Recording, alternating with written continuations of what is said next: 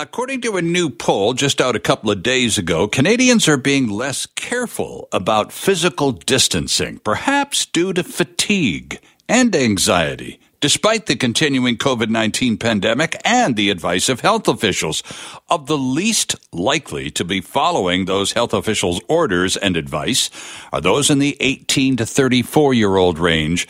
This is a particular finding of this new Angus Reid poll. 36% of respondents saying they're staying away from public spaces as much as they were during the early days. 56% still physically distancing. Either way, it appears to be we are basically relaxing despite advice to the contrary. Here to talk about fatigue and anxiety is Kimberly Cross. Kimberly is a registered psychotherapist who specializes in anxiety, depression, mindfulness. She joins us from Aurora, Ontario. Kim, good morning. Welcome to the program. Hi, Sterling. How are you this morning? I am well, thank you. I would imagine Ontario statistics are very comparable to British Columbia in terms of attitudes, particularly young people, 18 to 34-year-olds, being the least likely to want to continue observing these very logical but nonetheless restrictive guidelines. So you'd like a little comment on that? I would. As a matter of fact, it would kind of brighten my day if you had something. Because, if you look at the stats just very quickly, anecdotally, Kim, south of the border, because of all of the protests and demonstrations and all the rest of it, there's been quite an uptick in COVID-19 cases. And regrettably, a large percentage of the new numbers are from the 18 to 34-year-old age group. That was the least affected population group up until now. So the first thing I would say is that we have to look at polls very carefully. And in this poll in particular, we're not in the early part of lockdown. Mm-hmm. We're in the opening up phase, which is phase 2, depending on where we are in the country. Sure. And we can't really assess behavior based on new conditions. We're comparing apples to oranges. So people's behavior is changing, and our society is opening up, and people are getting haircuts and going to the dentist. So, of course, their behavior is changing with a lot of cautions and protocols in place. Mm-hmm. So I got a haircut yesterday, by the way. You'll be thrilled to know. Did you? Yeah. I'm sure you enjoyed that. I hadn't had one since March, and I definitely looked the part, Kim. So I finally got downtown. Two things, actually, out of that. I was on the public transit system for the first time in 3 months. I'm a regular user, but again, a little standoffish because of all of this.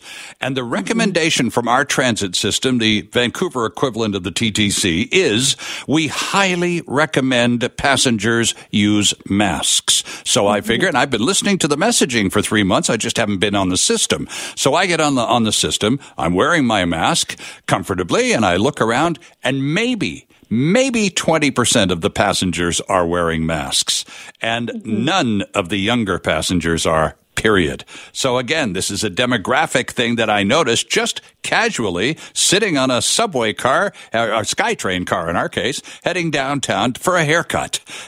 Some of the patios in the area that I went to called Yaletown were open and, with distancing between the tables. Again, almost all the clientele, 18 to 34-year-olds. Interesting stuff. Well, I'd be happy to talk about 18 to 34-year-olds, but maybe we should start the discussion by saying that people have made huge adaptations to current conditions and have done remarkably well. You bet. In a prolonged crisis around safety and health for ourselves, our loved ones, and everyone we meet is someone's loved one. Mm-hmm. So people have done well. And we, I think, need some really clear messaging from our public health authorities about how to operationalize this moving back into society. And 18 to 34-year-olds are making some decisions because they're in low-risk categories. Right.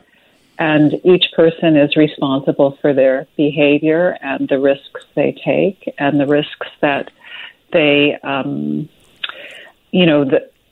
how their behavior might influence someone else.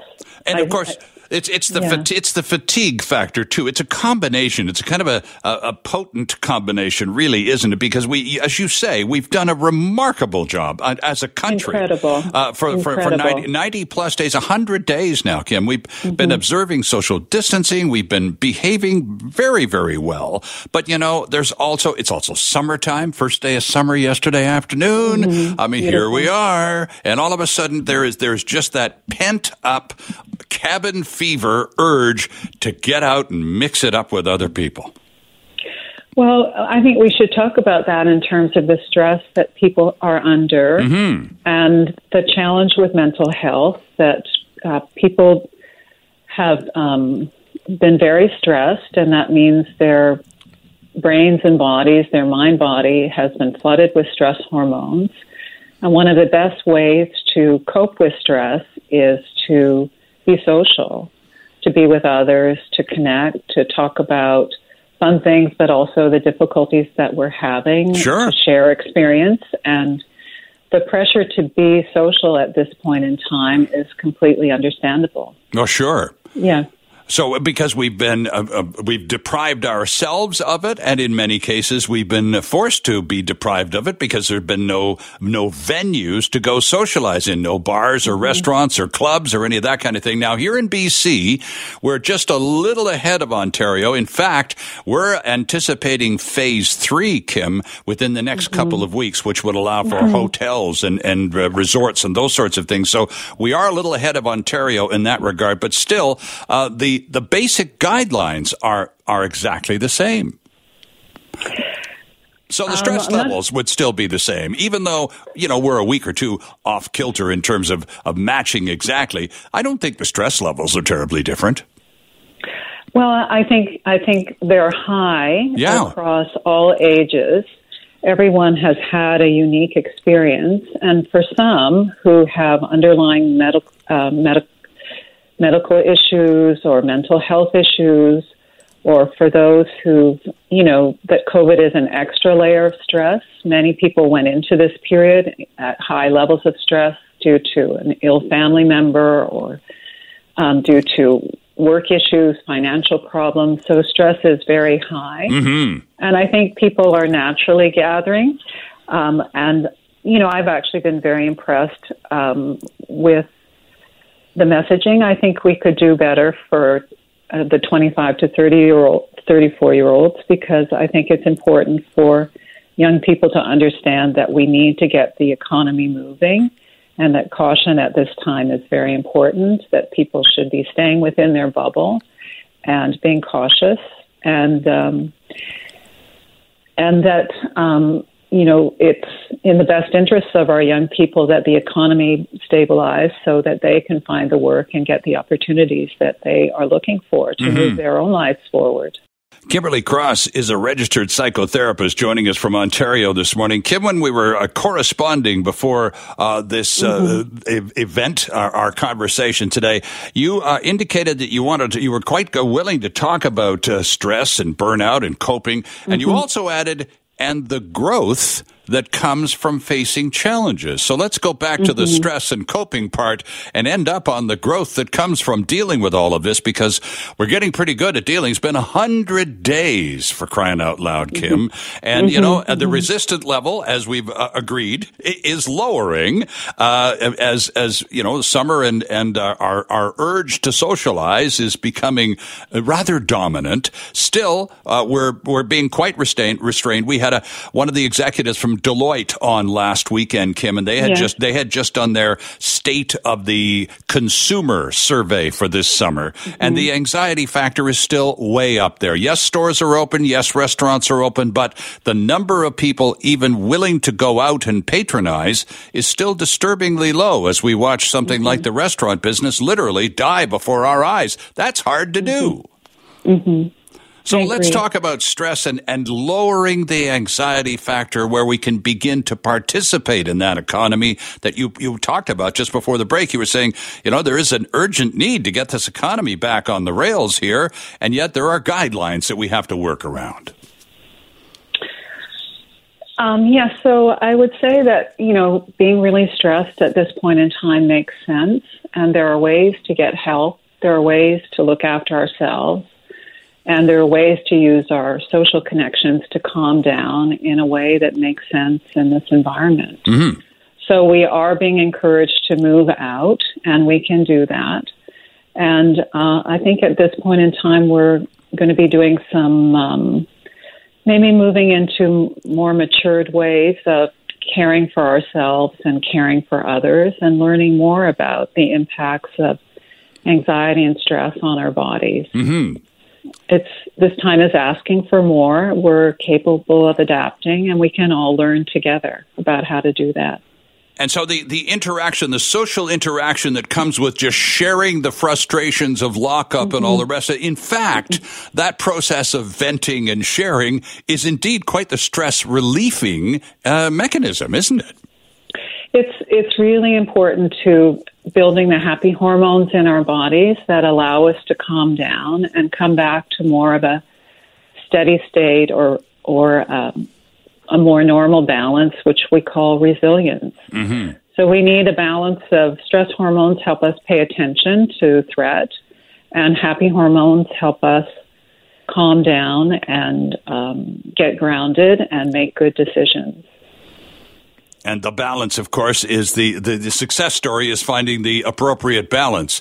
So what are the factors that will drag people away from because we all want some kind of nice balance in our lives, and many of us are actually working hard to find it. And yet there are these factors that keep pulling us away or distracting us from our journey. Well, absolutely. And I think, what you did, Sterling, with wearing your mask on the TPC, that's an excellent model for others. One of the ways that we can help at this time is to make a positive contribution. So just in doing that alone, you're modeling for others that the guidelines are still in place mm-hmm. and you're following those. We can do that for each other. I suppose just back to the younger demographic for a second. Mm-hmm. And there's, again, south of the line, the president refuses to wear a mask. His most ardent supporters also refuse to wear a mask. It's the sign of a tough guy or whatever that's about. Younger people still typically less inclined to observe guidelines. And even though, we do our best, as you say, I wore a mask because I was on public transit mm-hmm. and that's what they want. No biggie. But at the same time, there's sort of youthful expression of rebellion. Oh, I'm not wearing a mask. I'm young and tough. And there's that as well. So I think we need some more help from our public health people about how to operationalize summer for each area, for each category of risk, for young people and older people. And I think we need some really clear messages from Bonnie Henry mm-hmm. and Teresa Tam about how to do our summer in a way that's responsible. Young people are just trying to build some happy hormones. Sure. And I think if we are in a risk category, we need to be more cautious. And we would certainly ask young people not to be with their grandparents or anybody with an underlying health condition. And that there may be ways to enjoy summer that would also allow some connection, as well as the caution that we're all being asked to exercise while we open up.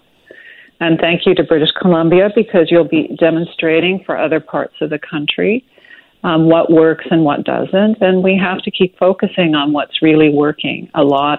Tremendous effort is going into making this work for all of us, and we'll be more prepared for any other wave or any other pandemic that might come our way. We are so lucky in British Columbia. You mentioned Dr. Bonnie Henry, and she's just been absolutely marvelous. She's so steady, and she's just so even keel, and just it's just been a wonderful sort of beacon through all of this. And I think that it's that consistency of messaging, same energy, every appearance, with just a little bit of that looking for the growth thing that you do in your work too. She's sort of, without saying anything, encouraging us to find a way to grow out of all of this. So with that in mind, where do you look and how do you grow?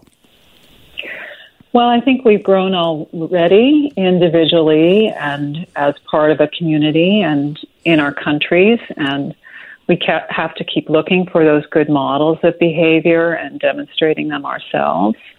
We have risen to the challenge for the most part, and there's some areas that we can improve on.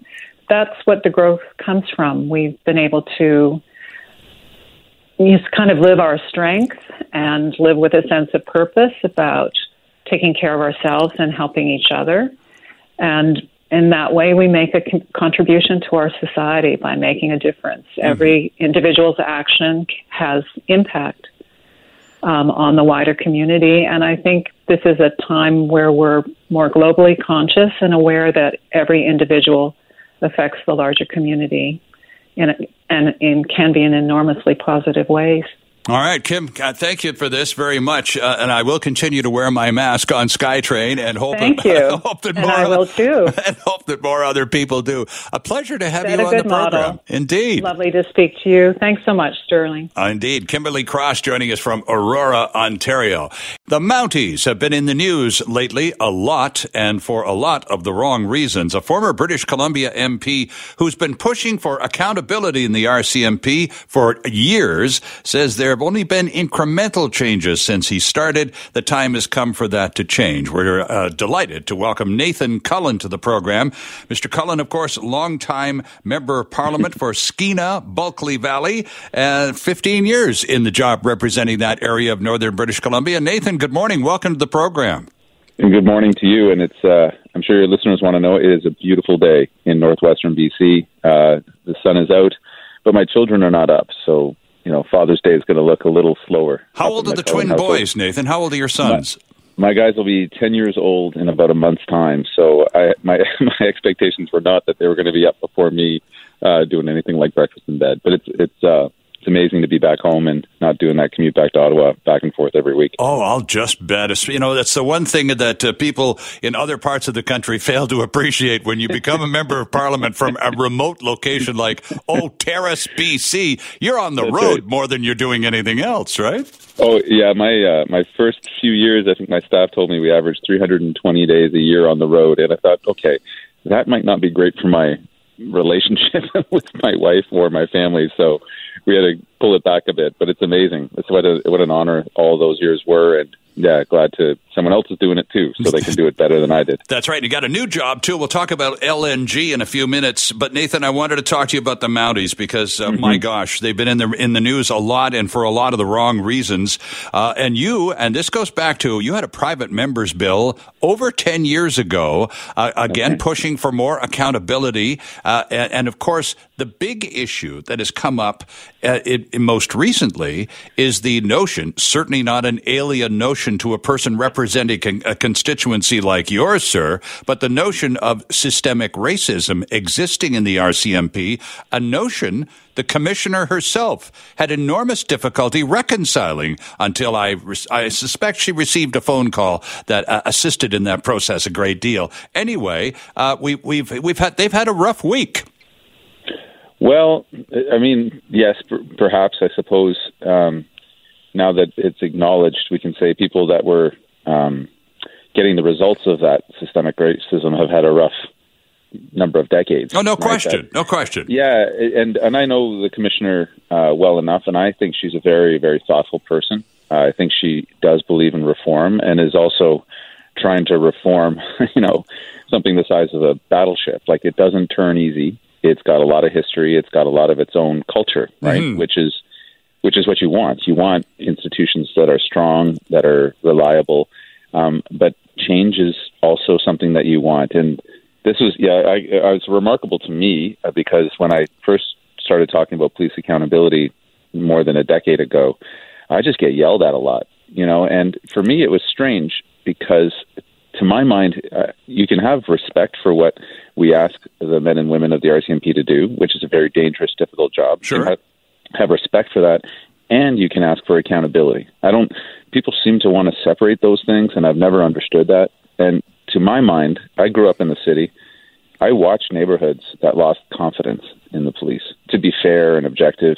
And without that trust, without the community's trust, I think it's just impossible to do policing. Like, something happens, you go around looking for witnesses and nobody's seen anything. And to my mind, and that is a neighborhood level, but it can also be community in the sense of Indigenous people, right, or Black Canadians who say, my experience with the police or my family's experience has been bad. Mm-hmm. I can't trust it, and therefore I don't trust the force. And and so that's just an ingredient to me that seems so critical to policing. Nathan, one of the things, got to know that you're good. Yeah, one of the things that's coming up, we're watching all the protests going on, of course, south of the line in the aftermath of those terrible police incidents, notably in Minneapolis. But one of the things that we're seeing, of course, along with this defund the police rhetoric, is that, and it's come up a few times, and I'm asking this question specifically this morning because of your inside knowledge of the RCMP. One concept that keeps coming up is not defund the police as much as demilitarize the police. Mm-hmm. And I put that to you this morning because, as you've already mentioned, we are our RCMP is a proud traditional organization, but very paramilitary in nature. Could that be an impediment in terms of reform? Let me say two quick things. One, I've never really loved the term defund the police. Right. To a lot of people, that means take them away. Yeah. And the idea that you're not going to need policing in our communities is insane, to my mind. I think what people are trying to point out, maybe inaccurately or ineloquently, is that a lot of the calls have got nothing to do with crime and could be handled by a social worker or a healthcare worker. Someone's got mental health issues and they're wandering the streets of Vancouver. Do you need a guy with a gun handling them? Probably not. Mm-hmm. You need somebody who's trained that way. Okay, so let's put that over there. Maybe some people, I think some fringe, do want no police, but I think that doesn't represent the broader view. I agree. On the militarization thing, our experiences in Canada and the U.S. have been quite different. The U.S. military is a way through their tax code, actually, able to just pass down used military equipment and have been doing it for 25 years. Yep.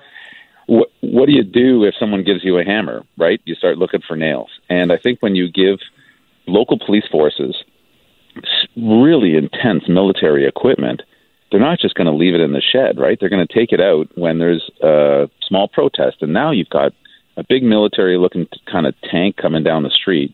That's not going to help if your goal is de-escalation. And they're not being trained in it properly. In Canada, we've had a little bit of that with the RCMP, but not anywhere to the degree. They are not getting decommissioned military equipment that I'm aware of on a mass scale. Have they militarized more? That's hard for me to say. I wouldn't have said that's the main problem. I'd say that's an element, but I wouldn't have associated that to the main issues that are going on with some communities in Canada. I suppose it's the culture, the military culture, more than the armaments that we're talking about. Because you're quite right. It's very different in the States because they're demonstrably more militarized. You can look at the gear they've got. It's not the case in Canada, but our Mounties, of course, are a paramilitary operation. And I was wondering whether that culture, Nathan, was influential in terms of dealing with their problems. Well, let's be clear that on one hand you could say it's good that the police are connected one to the other and they feel a certain camaraderie or sisterhood, brotherhood, whatnot. Mm-hmm. Where it becomes a problem is on accountability. To say that there are tens of thousands of RCMP across the country and every one of them every day acts ethically and accountably is crazy. You can't get 30,000 of anybody together where there's not going to be somebody doing something wrong. Yep. Okay, so let's accept that. The problem becomes if they're not accountable to each other and if there's not a culture in which when somebody should not be a cop, right, or should not be carrying a gun, and we don't point it out as a culture, that becomes the problem. That's the blue line that you've run into as media.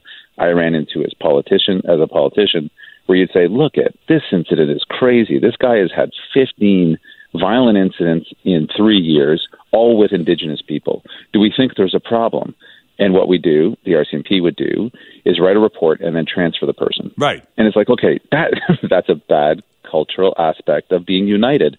You want to be together, but you also want to the police unions have been a real problem. The RCMP have a different version of that, where you're not protecting people who should not be protected. They should be held accountable, not be shuffled to create a problem in some other town and run the whole thing again. And who gets the worst of it is the people who are targeted by these folks. Right. And the culture also contributes to that whole sort of there's no such thing as a bad cop mentality. And when there is an incident where there clearly is malfeasance of some kind, the tendency is to defend, to sort of protect, to form a protective circle rather than, and so that gets in the way of addressing the problem because, well, we went to school with this guy. We were at the depot together, and on it goes, right? Well, and here's just a system challenge: is that you had someone like me representing the lowest regarded occupation in Canada, a politician, criticizing the police, who are amongst the highest regarded. Understandably, I get why people don't think politicians are any good. And I get why people want to trust the police. I get all that. But the accountability, the people who are helping write the laws that do guide the police in the way that they conduct themselves on things like we're talking about, are people that the public don't trust. And that's what I ran into just at a personal level, where I'd say, hey, here's a conversation we need to have. And I'd get yelled at from other politicians who knew that wrapping their arms around the police was a political no-brainer, right? That just makes you popular with your voters, saying, I love the police, I go in their parades, they're great guys, there's not a bad one in the lot. And someone like me would say, hey, I think it's a bit more nuanced than that, and they'd say, cop hater. Yeah. You don't like the cops. And I'd like, can we have a grown-up conversation about this? We give them huge responsibility and powers. We should expect that power to be handled maturely and responsibly, and if it isn't, what are we going to do about it? And people would then yell cop hater, and then the conversation would die. And I am appreciative, actually, that the conversation seems to have gotten a little more mature. Unfortunately, it's only in crisis and horrible situations like we're watching in the States. But that's how change happens sometimes, unfortunately. People need to be kind of shocked in it to say, okay, now tell me there's no bad cops, or that we don't need reform of what happens when a police officer, say, kills somebody in cold blood on a recording that we all get to watch and wonder what the heck is going on and what are we going to do about it. Yeah. Nathan Cullen is our guest. Mr. Cullen, a former MP for Skeena Bulkley Valley for 15 years. Nathan, you talked in the course of your political career to hundreds, if not thousands of cops, and a lot of one-on-one conversations during which some members asked you or told you point blank, listen, we do need to make some changes in this culture and we need some help. What kind of help do they suggest they need versus the kind of help politicians think they need? It's a really good question. Most of the interactions between police and politicians at what I'd call the political level, right, where you have, the head of the police department or head of the RCMP, it's around funding. Mm-hmm. Sometimes it would be around, they're not supposed to really talk about legislation. One thing that came out of it for me is I started essentially a conference call with all the detachment commanders, because we have a lot of towns in the riding I represented. And once every month, every 2 months, we'd get on the horn and I would just tell them all the legislation that's being passed through Parliament that's going to affect their lives. And they would tell me what's going on the street. They'd tell me these are the drugs that are moving through right now. Right. These are the crime. And that dialogue really doesn't happen between politicians and police at the federal level. I can't speak to city or provincial that often. And it was an interesting and tricky conversation to have because there should be separations, right? You don't want politicians, vetting bills with police or, they've got their role. We write the laws, they enforce the laws, and that's good. But the gap between what I would hear from people who said they backed the police, they'd get up in Parliament or on the news and say, often from the more conservative branch of things, would say, I'm a fighter for the police and I know what they want and this is what they want. That gap between what they were saying and what I would hear from the 15 detachment commanders I would have on the horn every month was amazing to me sometimes. So I think we got to find a way that the average politician in Canada and the average police officer in Canada can have some dialogue about things like racial profiling, right? Because we don't talk about it, and it happens. We all kind of know what's happening, but we have this very official engagement that doesn't really get to the heart of it. So some of the things that I learned about were things like if we have a police officer who's behaving badly. A senior officer who's their commander has very few, all the way up to the commissioner of the RCMP at the time, had very few ways to discipline them or fire them. And they publicly, as of about 4 or 5 years ago, started asking for that power. Can we have the power to fire police officers who shouldn't be police officers? Right. And you think, how basic is that? And it was something that they would then plead with politicians in Ottawa to say, can you change the RCMP Act to allow us to do this? And you'd think, wow, isn't this weird? Isn't this a strange moment where the politicians are now standing in the way of what the police are asking for, which is we need to keep spirit high, we need to keep accountability high, or get some. Can you help us do it? And Ottawa just turned itself into knots trying to change the Police Act to figure out how to allow this to happen. Did they? Yeah, kind of. Not fully and not effectively. And this might circle back to that comment I was making about the police organizations itself, which are there to protect, I get it, to protect their officers from any kind of abuse or misunderstandings of power. Sure. But it's too far, I would argue, too far. And a lot of police officers, beat cops up here, would say to me the same thing. Look, I'm working with a guy. He's got anger problems. He's got PTSD maybe, like he's not getting treatment. Or I'm working with somebody who really, really doesn't like Native people. And we're working in a place that's a third First Nation. Mm-hmm. So what's going on? This is not good for me, and it's not good for the community. What do we do about this? And they're coming to a federal MP to try to fix something, and that's not appropriate. It's got to be done through their own systems and accountability. And that's what we tried to change. We wanted public oversight. We wanted the senior police to be able to, properly, if necessary, fire somebody who shouldn't be a cop. Because the idea that every single person that comes out of that police academy is going to make a great cop, that's just nuts. That isn't true in any line of work, right? Media, politics, business. Absolutely. That's not gonna happen. So, Nathan, if the public doesn't trust politicians enough to be appropriate overseers of our police forces, who does the public trust enough to be appointed by politicians in their place to keep an eye on things and to keep things on the straight and narrow? Well, we certainly judges, right? We place judges in that role sometimes if there's misconduct of a serious enough nature that charges are brought. True, yeah. Problem with that is, I'm suspecting is the relationship between the Crown prosecutors and the police sometimes is very close. They don't love to bring charges against police because they often need to rely on police in order to bring charges in other cases. You got a bad relationship with the police, it's hard to be a Crown prosecutor. I would say public oversight bodies, right, where we say here are 5-7 individuals of high standing in our community. They know they're going to understand the Police Act, they're going to understand the rules, and they're going to be the ones when something bad happens. I'm not saying these are perfect, but I think this is one remedy, and we've created them in Canada, BC at least. We need one for the RCMP, a proper one that says this is where the public has oversight of the police. In incidents where there's a serious harm or death in police custody, like we had in Ian Bush in Houston back in 2005, right? That it will not be the police investigating themselves to determine if there's any guilt.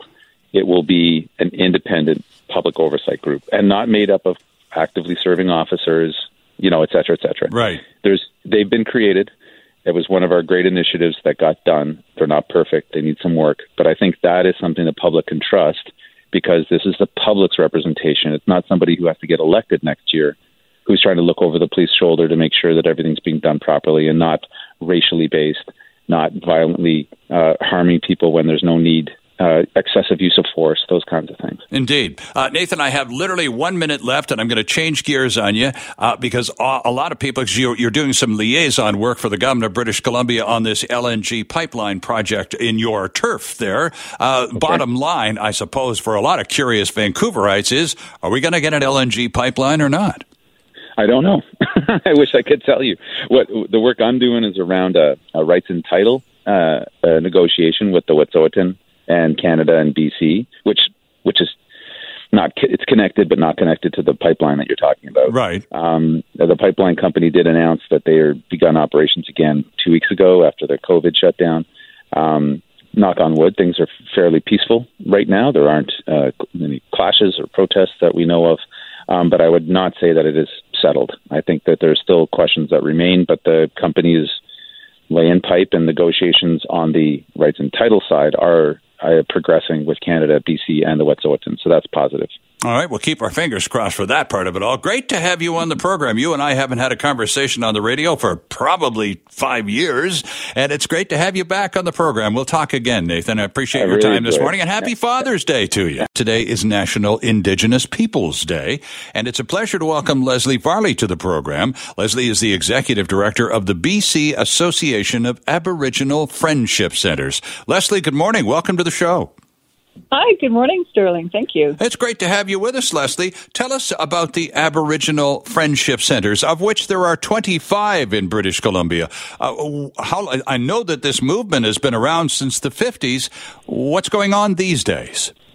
Yeah, you know a lot more than others, that's for sure. We have 25 centres, you're right, around the province that have been some open since the 50s and 60s. They're all autonomous individual nonprofit societies, and they are all members of the Association of the BC Friendship Centres. We have about 1,200 employees province-wide, and every centre provides services that are described as relevant and in need in their own community. So that could be from housing to childcare to parenting programs to legal advocacy, education supports, social services, all kinds of stuff, and plus community support programs for elders and for youth and teens. How many of those friendship centers would there be in the heavily populated Metro Vancouver area, Leslie? Oh, there's just one, Vancouver Society, and it's been I think it's been around the longest. I think it's been around since the late 1960s. Okay. And yeah. And is it as popular now as it was when it first started up? I think so. I mean, the draw there is that they have a gymnasium and a beautiful meeting room, the Simon Baker Room, which a lot of people use. Oh, sorry, you said Metro Vancouver, so there is one in Surrey as well. Okay. And, the Indigenous population in Surrey is about the same as it is in Vancouver. But Surrey only has about 4 Indigenous service agencies overall, whereas Vancouver has about 30. So the Surrey Friendship Centre has really been growing by leaps and bounds. It's called Fraser Region Aboriginal Friendship Centre, so it serves the whole Fraser Valley area as well. What are there specific programs that we're all going through this pandemic together, like it or not? And I'm curious as to what adjustments or adaptations have undertaken at the friendship centers around British Columbia. Have there been specific programs designed to assist during COVID-19? Yes, for sure. We've had to adjust existing programs, so changing the service delivery models. So those centers that have daycares with, say, ambulance workers or nurses in it have had to stay open during COVID. And those providing family services and supports have had to go to either Zoom or now, say, for example, they're meeting outside in parks and stuff just to make sure that they're keeping the social distancing. Sure. During COVID, what we recognized with a lot of 85% of Indigenous people in BC live off reserve. So it's the highest number of off reserve people in Canada. 85%? Of all Indigenous people, yes. Métis, Inuit, and First Nations people live off reserve. Interesting. The national average is much lower than that, isn't it? Yes, it is. Yes. Okay. So what we noticed during COVID was our ask for service was doubled and tripled in many centers. So we were dealing with elders. Normally we try to, work with and support our elders, but they were in isolation and they were having a difficult time getting their meds and getting any groceries. Sure. And maybe not the strength to stand in the line for 2 hours to try to go to the grocery store and finding that the shelves are bare. So most of our centers started developing foods or meal programs or gift box or food boxes programs to distribute to those members who are either shut-ins or elders and not able to get out and provide services. There were some, increased numbers of people going into crisis due to isolation. So some of the centers developed those kinds of services as well for elders or for youth. I think the biggest issue was the lack of access to the food insecurity around the Friendship Center, around the clientele. We just had so many people calling us and asking us for help and support. And some of them who are living off reserve, with 85%, many people are living off reserve. And some of those are certainly attached to a local First Nation or a BC First Nation, but many of them are from other provinces and weren't getting any support from their nations. And then the First Nations were limited, even here in BC, even how much they could support their off-reserve. Some supported their off-reserve, and some sent their off-reserve population to our friendship centers. So really, I think the biggest impact was food insecurity. A lot of our people are living in poverty or below the poverty line, and then just, a lack of cars and lack of access to actually even go and get in line to get the food. And then, when they get there, remember how it was. There was very little food on the shelves for the first, 3 or 4 weeks of COVID. So have the centers been able to remain open to one degree or another? Because, of course, a lot of public facilities and public agencies that help members of the public have been forced to close completely because of the pandemic. Have you been able to at least maintain a staff presence in each of those centers to a limited degree? Well, most of the centers had to figure out how they were going to maintain a staff, and they had to just quickly pivot and adjust to services. So while every center probably was, not every center, but some centers were actually physically closed, they would have a list of staff to call or, to contact for help on the doors. So like other businesses or organizations, we had to close, but we made sure that the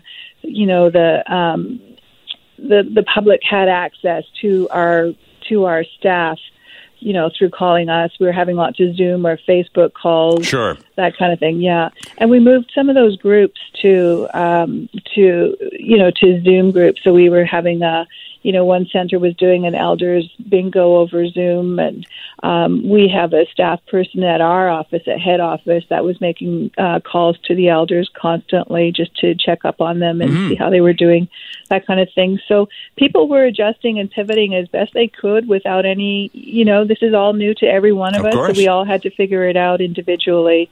And we got weekly calls from the provincial health officer, who was keeping us advised and updated on COVID to make sure that we were safe. So that was actually wonderful. And we had bi-weekly calls with all the executive directors around the province, and we started sharing our new policies and how we're doing new business. So there's a lot of collaboration and cooperation between and among centers. We were really trying to pitch in together to help ourselves get through COVID. Sure. I wanted to ask you about the fact that, as you say, 85% of British Columbia Indigenous people live off reserves, and there's a tremendous amount of concern on those reserves that should COVID ever arrive, it would be an absolute disaster. I suspect you hear that a lot at the friendship centers from people anxious not to go anywhere near the reserves during this time. Well, for sure. I mean, there is that potential, and I actually live at Musqueam First Nation, where they have put up blockades to stop the public. Now, Musqueam is on the side of the city of Vancouver. It's right along the Fraser River. And they were stopping the public from coming in here, trying to protect their own people. There is one street that is shared where, there is some resident population like myself. I'm Niska, I'm not Musqueam, who also live here.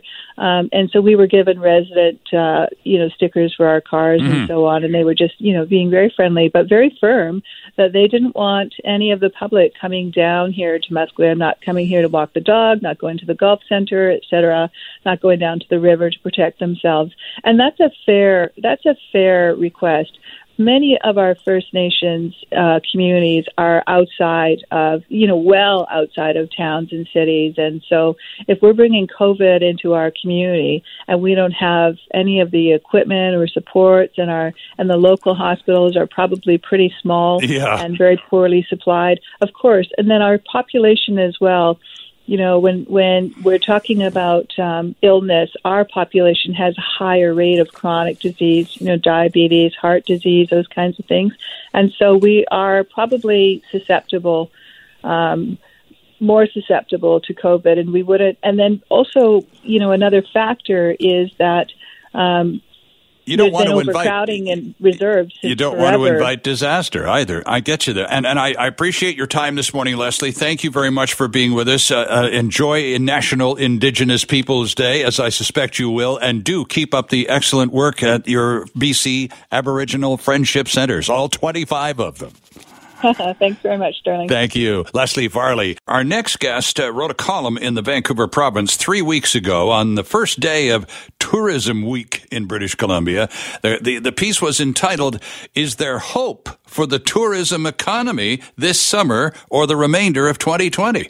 Not sure what the answer is. That's why he's with us this morning. Walt Judas is the CEO of the Tourism Industry Association, the author of this column a few weeks ago. Walt, good morning. Welcome to the show.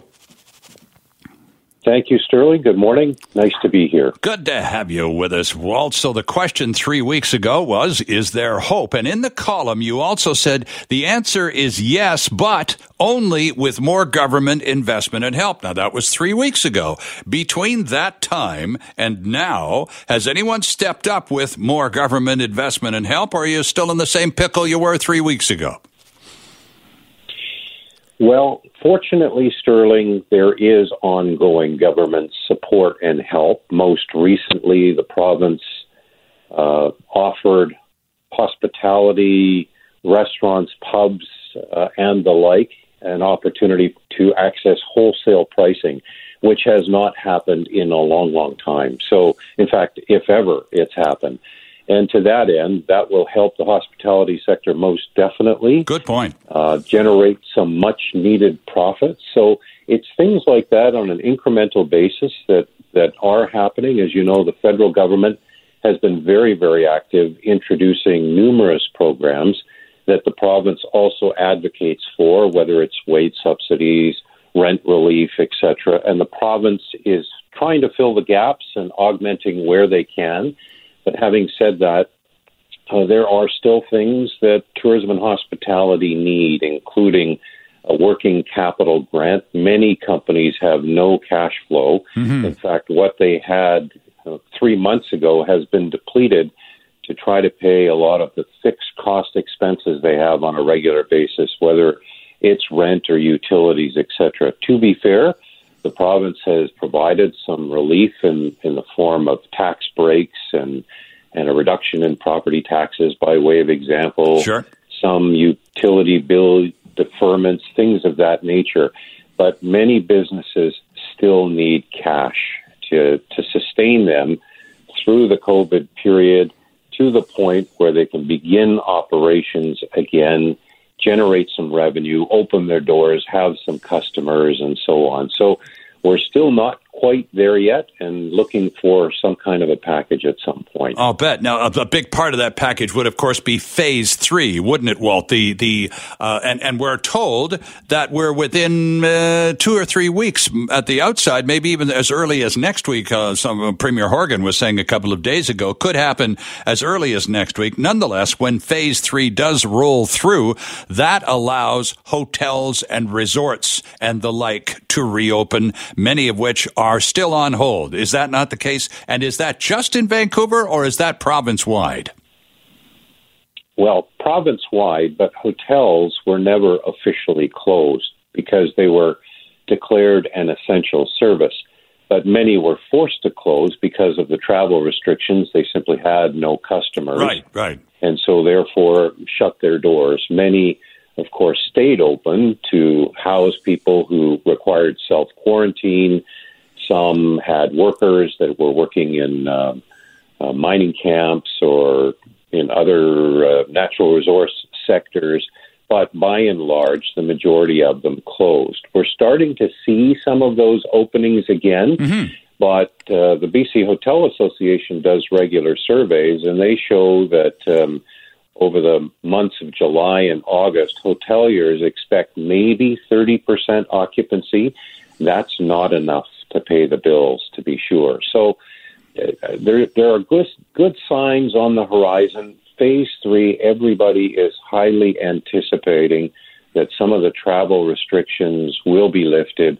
There are bookings in July and August. Some resorts are completely sold out. Yep. You know, a couple of weeks ago when the province opened its camping reservation system, 42,000 reservations were made.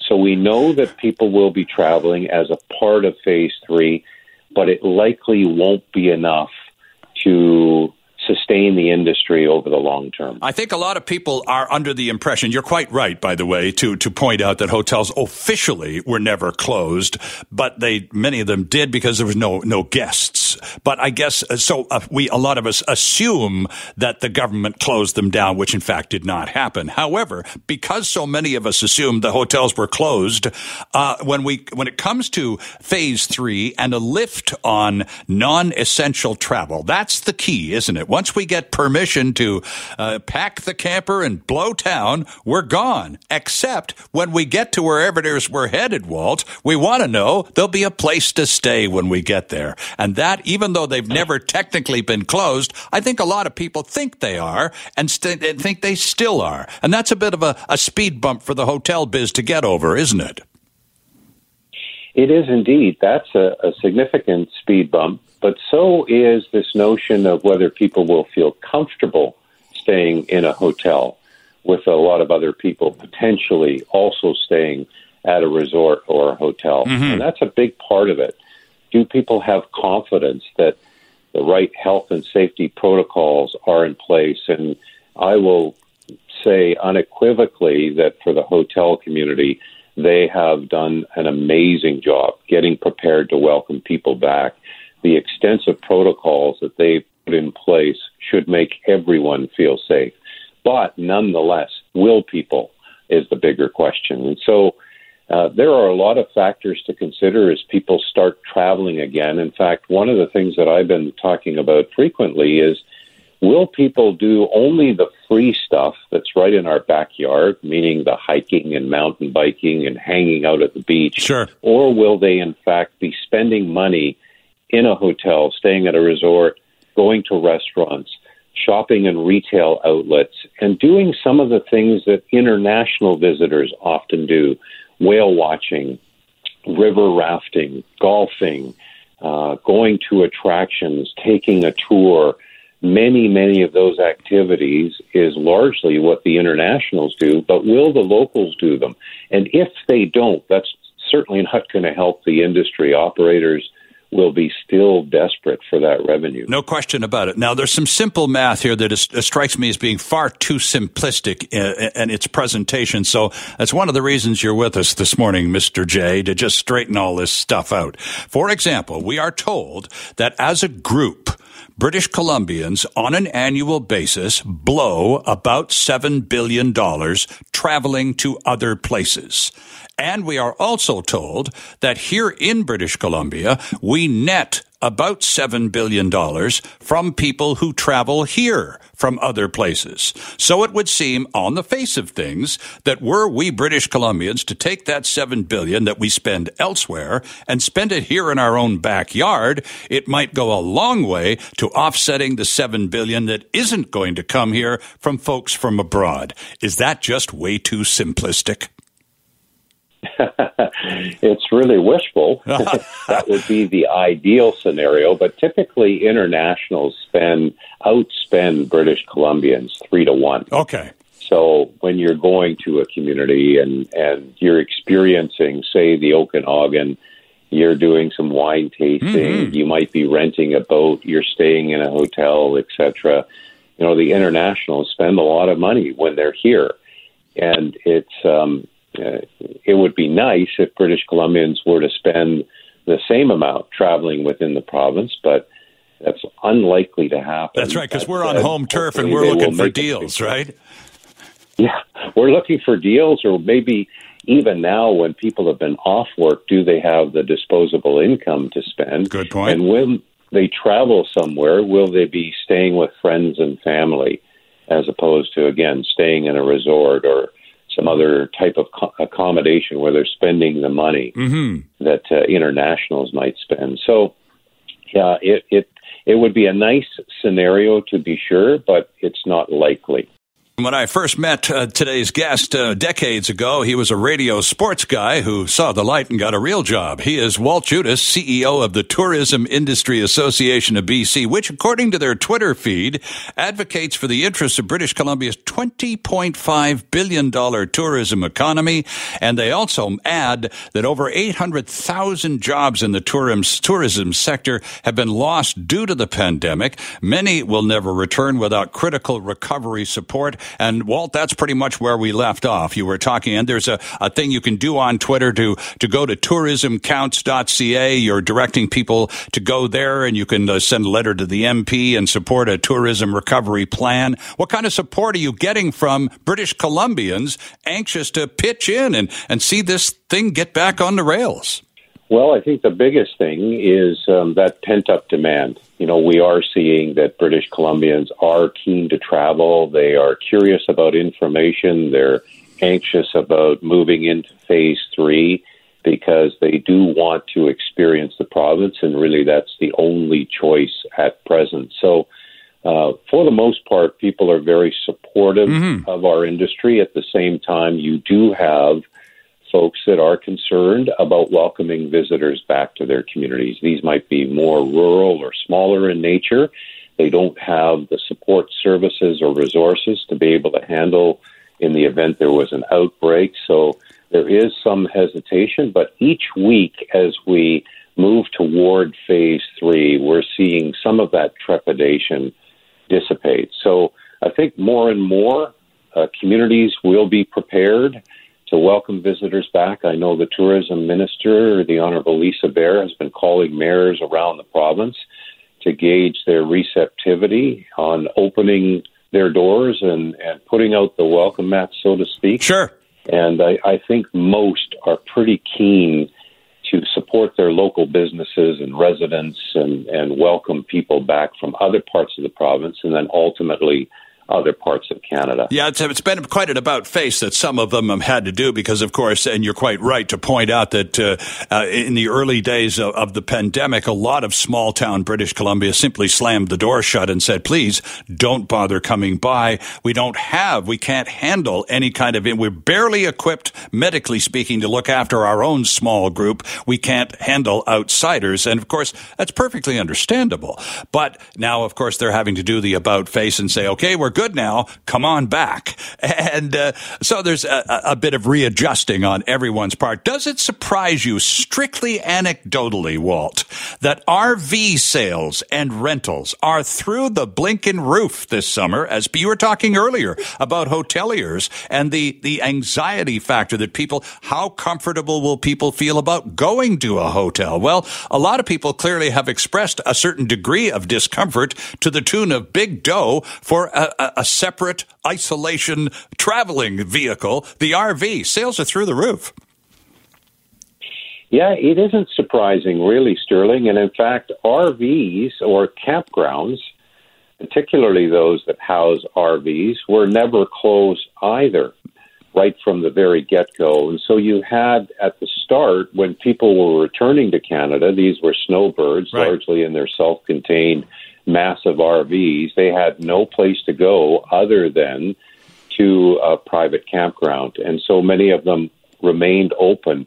And a lot of that then begins to snowball, if you will. You know, people hear about these campgrounds and the fact that they can still enjoy nature while remaining relatively secure, right, and self-quarantined with their own families. And that was one of the activities I think that people really feel safe about. Particularly, you were encouraged, obviously, until now to stay close to home. But if you did want to venture further out and you didn't want to come into contact with anybody, these campgrounds were the ideal places to go. And to do that, they were only open to RVs that were self-contained. So I'm not surprised, and people are discovering a new form of vacation perhaps that they'd considered at one time, but now it's much, much more appealing, and it seems to me many people are thoroughly enjoying the experience. Yeah, did it a few times with the kids. It's great fun. We did open the phone lines. Let's take some calls. Kent, thanks for waiting. Good morning. Hello? Yes, go ahead, please, Kent. Yeah, I just want to comment, with your guests there and that. The reason why I'm not spending any money in BC, because, number one, you badmouth the weather. Anytime I want to go camping, it's getting hot, and then, the fires. That's why I don't vacation in BC. Well, I suppose that's a thought, but that's part of living in BC. It's like, Walt, all of these restaurants that have been clamoring for patios, and the cities of Vancouver and other municipalities here in Metro Vancouver starting to get on side pretty quickly, expediting fees and paperwork and all the rest of that stuff. So they get the patio, and guess what? It's raining. And more raining, and more raining. I mean, it's a fact of life. You live here on the edge of the rainforest, you're not going to get patio weather all summer long. And you live in a province geographically this size, notorious for forest fires at certain times of every year. It's going to happen at certain times of every year. So that comes with the territory, don't you think? It does, and in fact, that's a national pastime. All of Canada talks about weather all of the time. So living in British Columbia, you're right, Sterling. You just get used to weather patterns, and unfortunately, we had a couple of years where wildfires were predominant, and many communities around the province experienced the effects of that, smoke and hazy skies and whatnot. But I think that's the same pattern that is happening around the world. Not necessarily wildfires, but weather is much more extreme, so it really doesn't matter where you vacation, you're going to run into weather challenges. You just have to be prepared for it, as we are in British Columbia. And you know what? Interestingly enough, it's never deterred international visitors. That's true. From coming here. In fact, in the middle of summer, or even a day like today, if you were to have Americans from places like Houston, they love it. They love it when it's cool and wet, because it's almost not tolerable when you're in Houston in the middle of the summer. That's and true. It's 110 degrees and humid. So to some degree, we can take advantage of our weather, but British Columbians are probably the loudest to complain about what's in their own backyard. That's right. I had a great conversation with a woman yesterday who just can't wait to get back up to the shoe swap. She and her family have been houseboat renting forever and a day, and darn it, they're going to do it again this year. They got 14 people on a boat, and they just can't wait to get there. That's the kind of energy you're hoping a lot more of us are going to display in the weeks ahead, correct? No question. And we are seeing really good signs of that for the months of July and August, as I mentioned before, because people really don't have a choice but to stay within British Columbia. Resorts on the island, in the Okanagan, in the Kootenays, they're all starting to be booked up. Interestingly enough, though, if you go to a place like the East Kootenays, it's mostly Albertans that visit there. 65% of visitors in the summer are from Alberta. True. Many own second homes. So there's an anxiousness to be able to say, yes, you are free, or we are more welcoming to Albertans as well as other British Columbians to the East Kootenays, because we value you as a client. We see you, we know you, and we're looking forward to having you back. Interesting stuff. Walt, the website for those listening who would like to learn more about what you do and your association is up to is Tourism Industry Association of BC, can be found at TIABC.ca. Walt Judas is the boss. Thanks for joining us this morning. Happy Father's Day. Have a good one. Thank you, Sterling. Thank you for having me. Always good to be here, and happy Father's Day to you too. Tony Giventu is with us. He is the author of the Condo Smarts column in the Vancouver province and has been for decades. He is also the executive director of the Condominium Homeowners Association of BC, here to talk to us all this morning about the condo insurance issue. And yes, our phone lines are open. Tony Giventu, good morning. Good morning, Sterling. How are you this morning? I am well, thank you, my friend. It's great to have you back on the airwaves. It's been a while. Before we get down to the pitch that you've made to the government for some more assistance in this regard, can you just give us the elevator nutshell, a capsule of what the condominium insurance problem is, Tony? Because all we know is premiums are going up, fewer companies are in the game, and condo owners are frustrated. What's at the nub of the problem? Well, I think you've captured it right there, and that's the problem, is that we have a shortage of insurance providers in the industry, and so it comes down to the good old-fashioned supply and demand problem, and so you have insurers only wanting to insure buildings that are at bigger or safer risk. And then, of course, in exchange for that, the insurers pretty much can charge whatever they want, because the insurers, what they provide and how much they charge is not regulated in any way. And so that's the risk, right? So we have this quirky little thing in our legislation where you must get insurance. So the law says you must do this. But then you go to the flip side to the insurance industry, and the law has no control over the consequences, really. And does the law require, at least, that the insurance industry provide insurance to those who need it in order to get a mortgage and so on? No. So we are in a situation where we have not a large number, but a number of buildings that have no insurance at the moment that are really struggling. And it's a variety of factors. It might be the age of their building, might be the location, might be the broker that they're working with has reached a capacity and has no more buying power on the market. Might be a situation where they have a history of bad claims. They might be in bad state of repair. Could be a bad geographic location. So, and the other thing is, of course, as we start to see more projections about the growing earthquake risk on the BC coast, those areas like Richmond Delta that are more susceptible are, of course, in a higher risk bracket now, and it's even that much more difficult for properties in those regions to be getting insurance. It's not totally bleak, but it is pretty gruesome. Yeah, and so why, Tony? Why have so many players on the field withdrawn their services and said, we're not going to provide insurance to condominium owners anymore? It's about profitability, claims, and risk more than anything. It's also, we're kind of paying the price for worldwide insurance company conditions. Most of the insurance companies who provide insurance to even, homeowners in our local neighborhoods, your own home, most of the insurance companies are actually international companies. Okay. So they're at the risk or the influence of other conditions and markets, and of course, all-time low interest rates. Take that with low returns on investment markets. Compound that with a series of world catastrophes. Compound that with a lack of profit, and that all generates into substantial increases. We're starting to see this problem creep across the country too. This is not BC alone. Oh, okay.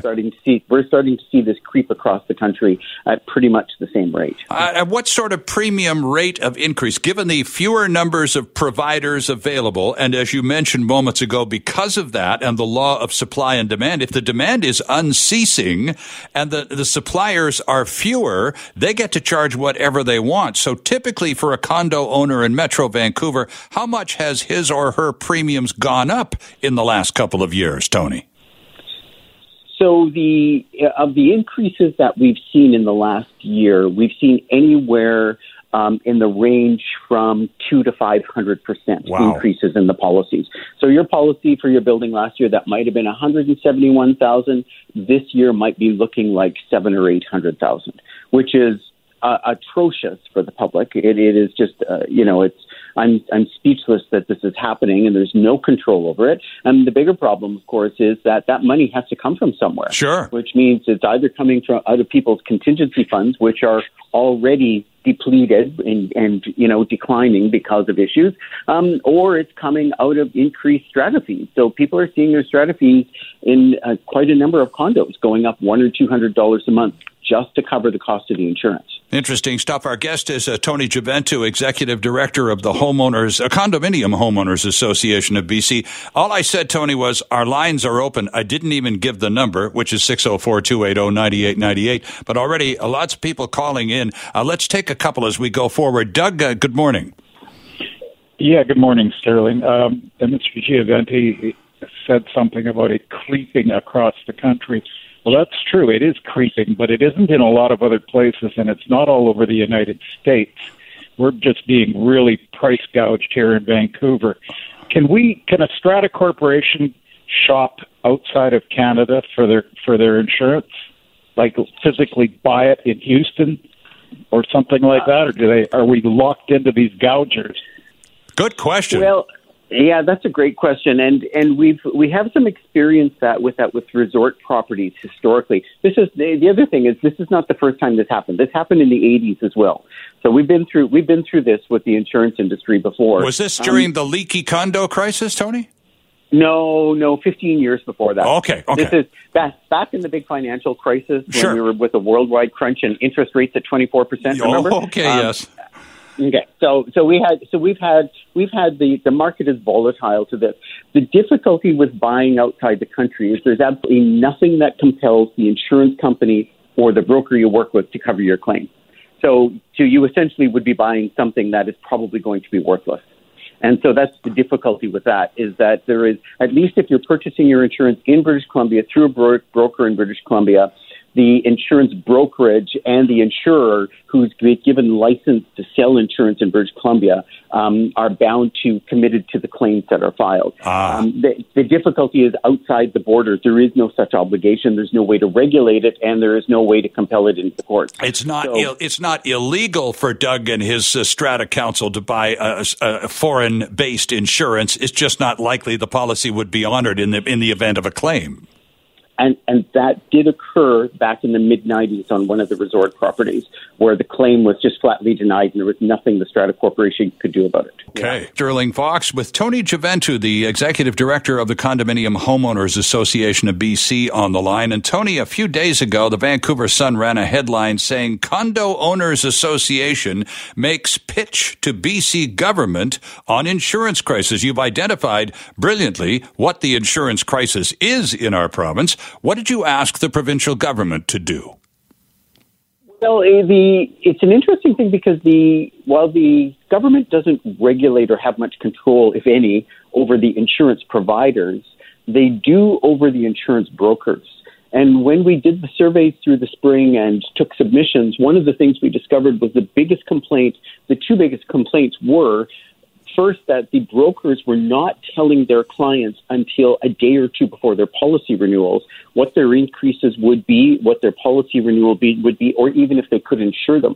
So it didn't leave the public any time whatsoever to be able to shop around through other brokers if they possibly could. And it, of course, the bigger problem, the other side of that is it prevents the Strata Corporation from having any time to see if there are other options. And so, first off is that there has to be a reasonable time frame here.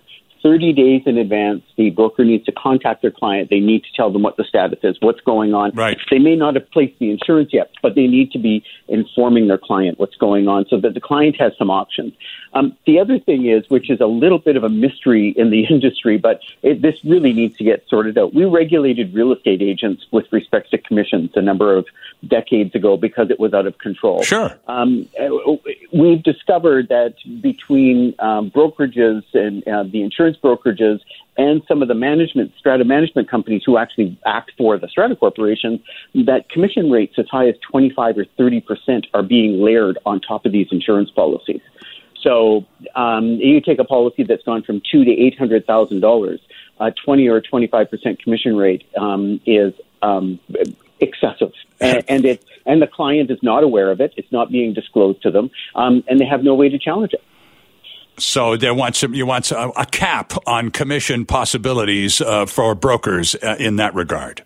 I don't think we want a cap, and that may be where government comes to at some point. But if commission rates were disclosed and any commissions paid to the insurance brokers themselves, what it does is it creates transparency, Sure. which is the best remedy for competition. Okay, back to the phones here. Anthony, thanks for waiting. Good morning. Yes, my daughter lives in Westminster in a 30-year-old building. When she bought it 3 years ago, her insurance per year was $300 and her deductible was $25,000. We were, just like Mr. Giventu mentioned, 5 days notice, we were told that our condo insurance was going to triple. And therefore, the deductible was also going up. So it went up from $25,000 to $150,000. Wow. Now, BCAA would only insure us up to $100,000. So I've been scrambling to try to get a secondary add-on policy for the extra $50,000. But that extra $50,000 is going to cost a fortune. So why can the insurer cap out at $100,000 when the deductible from Hub International was $150,000. So we're dealing with one broker, BCA, maximum they'll pay out is $100, right? But Hub says it's $150, and it leaves the seniors and the special needs people in a very, very precarious situation with what do they call it? Not surcharges, assessments, special assessments. And then their monthly condo fees go skyrocketing. Right. And this sounds, Tony, very much like it is not an isolated example by any stretch of the imagination. What is the homeowner, in this case, Anthony's daughter, to do? Well, no, it's not isolated, and deductibles of $250,000, $500,000, and $750,000 we're starting to see more commonly. And what that really is that the insurance company for the Strata Corporation, who's trying to minimize claims that affect multiple units in a building. That's why they've raised the deductibles. It's a measure to reduce claims in exchange for increasing profits along with policies. So the difficulty is here, the homeowner can't buy enough insurance coverage to cover that deductible. That deductible in a gross amount is only the responsibility of the owner if there's been something that's happened as a result of their unit. Their bathtub overflowed, right.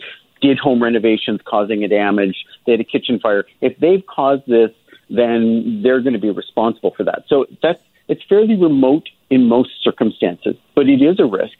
And no, you can't probably buy it in every case. There are insurers out there. Some of the banks, through their insurance companies, have provided coverage up to $250,000 at a reasonable rate. I commend them because they haven't been gouging, which is reasonable. And of course, BCAA has limits on what their payouts are going to be with respect to their capacity for insurance. That's probably the biggest reason for the $100,000 limit.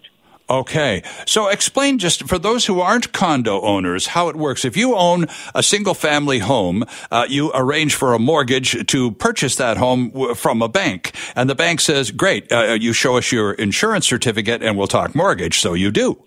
If you have because you're talking about strata councils and their insurance versus individual condominium owners within the strata. So does every condo owner, Tony, essentially carry two levels of insurance, one on your own unit plus your piece of the strata insurance?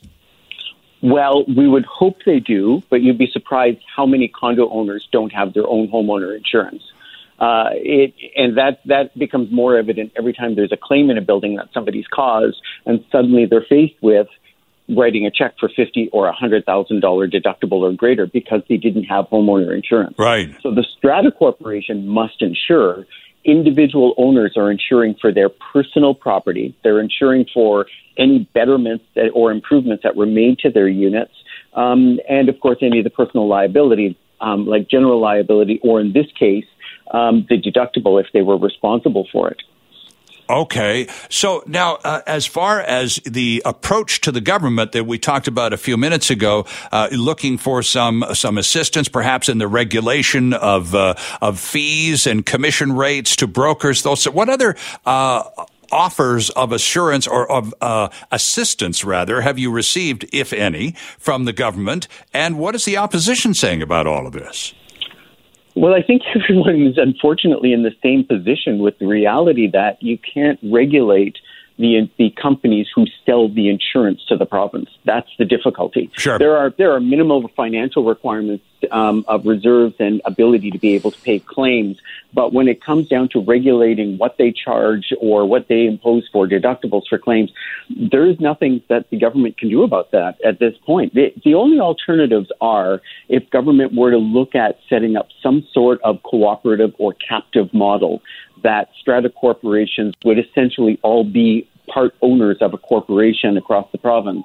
And there's 32,000 of them, so it's a large capacity. Sure. And then they would basically self and insure each other based on those risks. But given the value, and here's one of the challenges about BC. Everybody says, why BC, why BC? Here's one of the big challenges.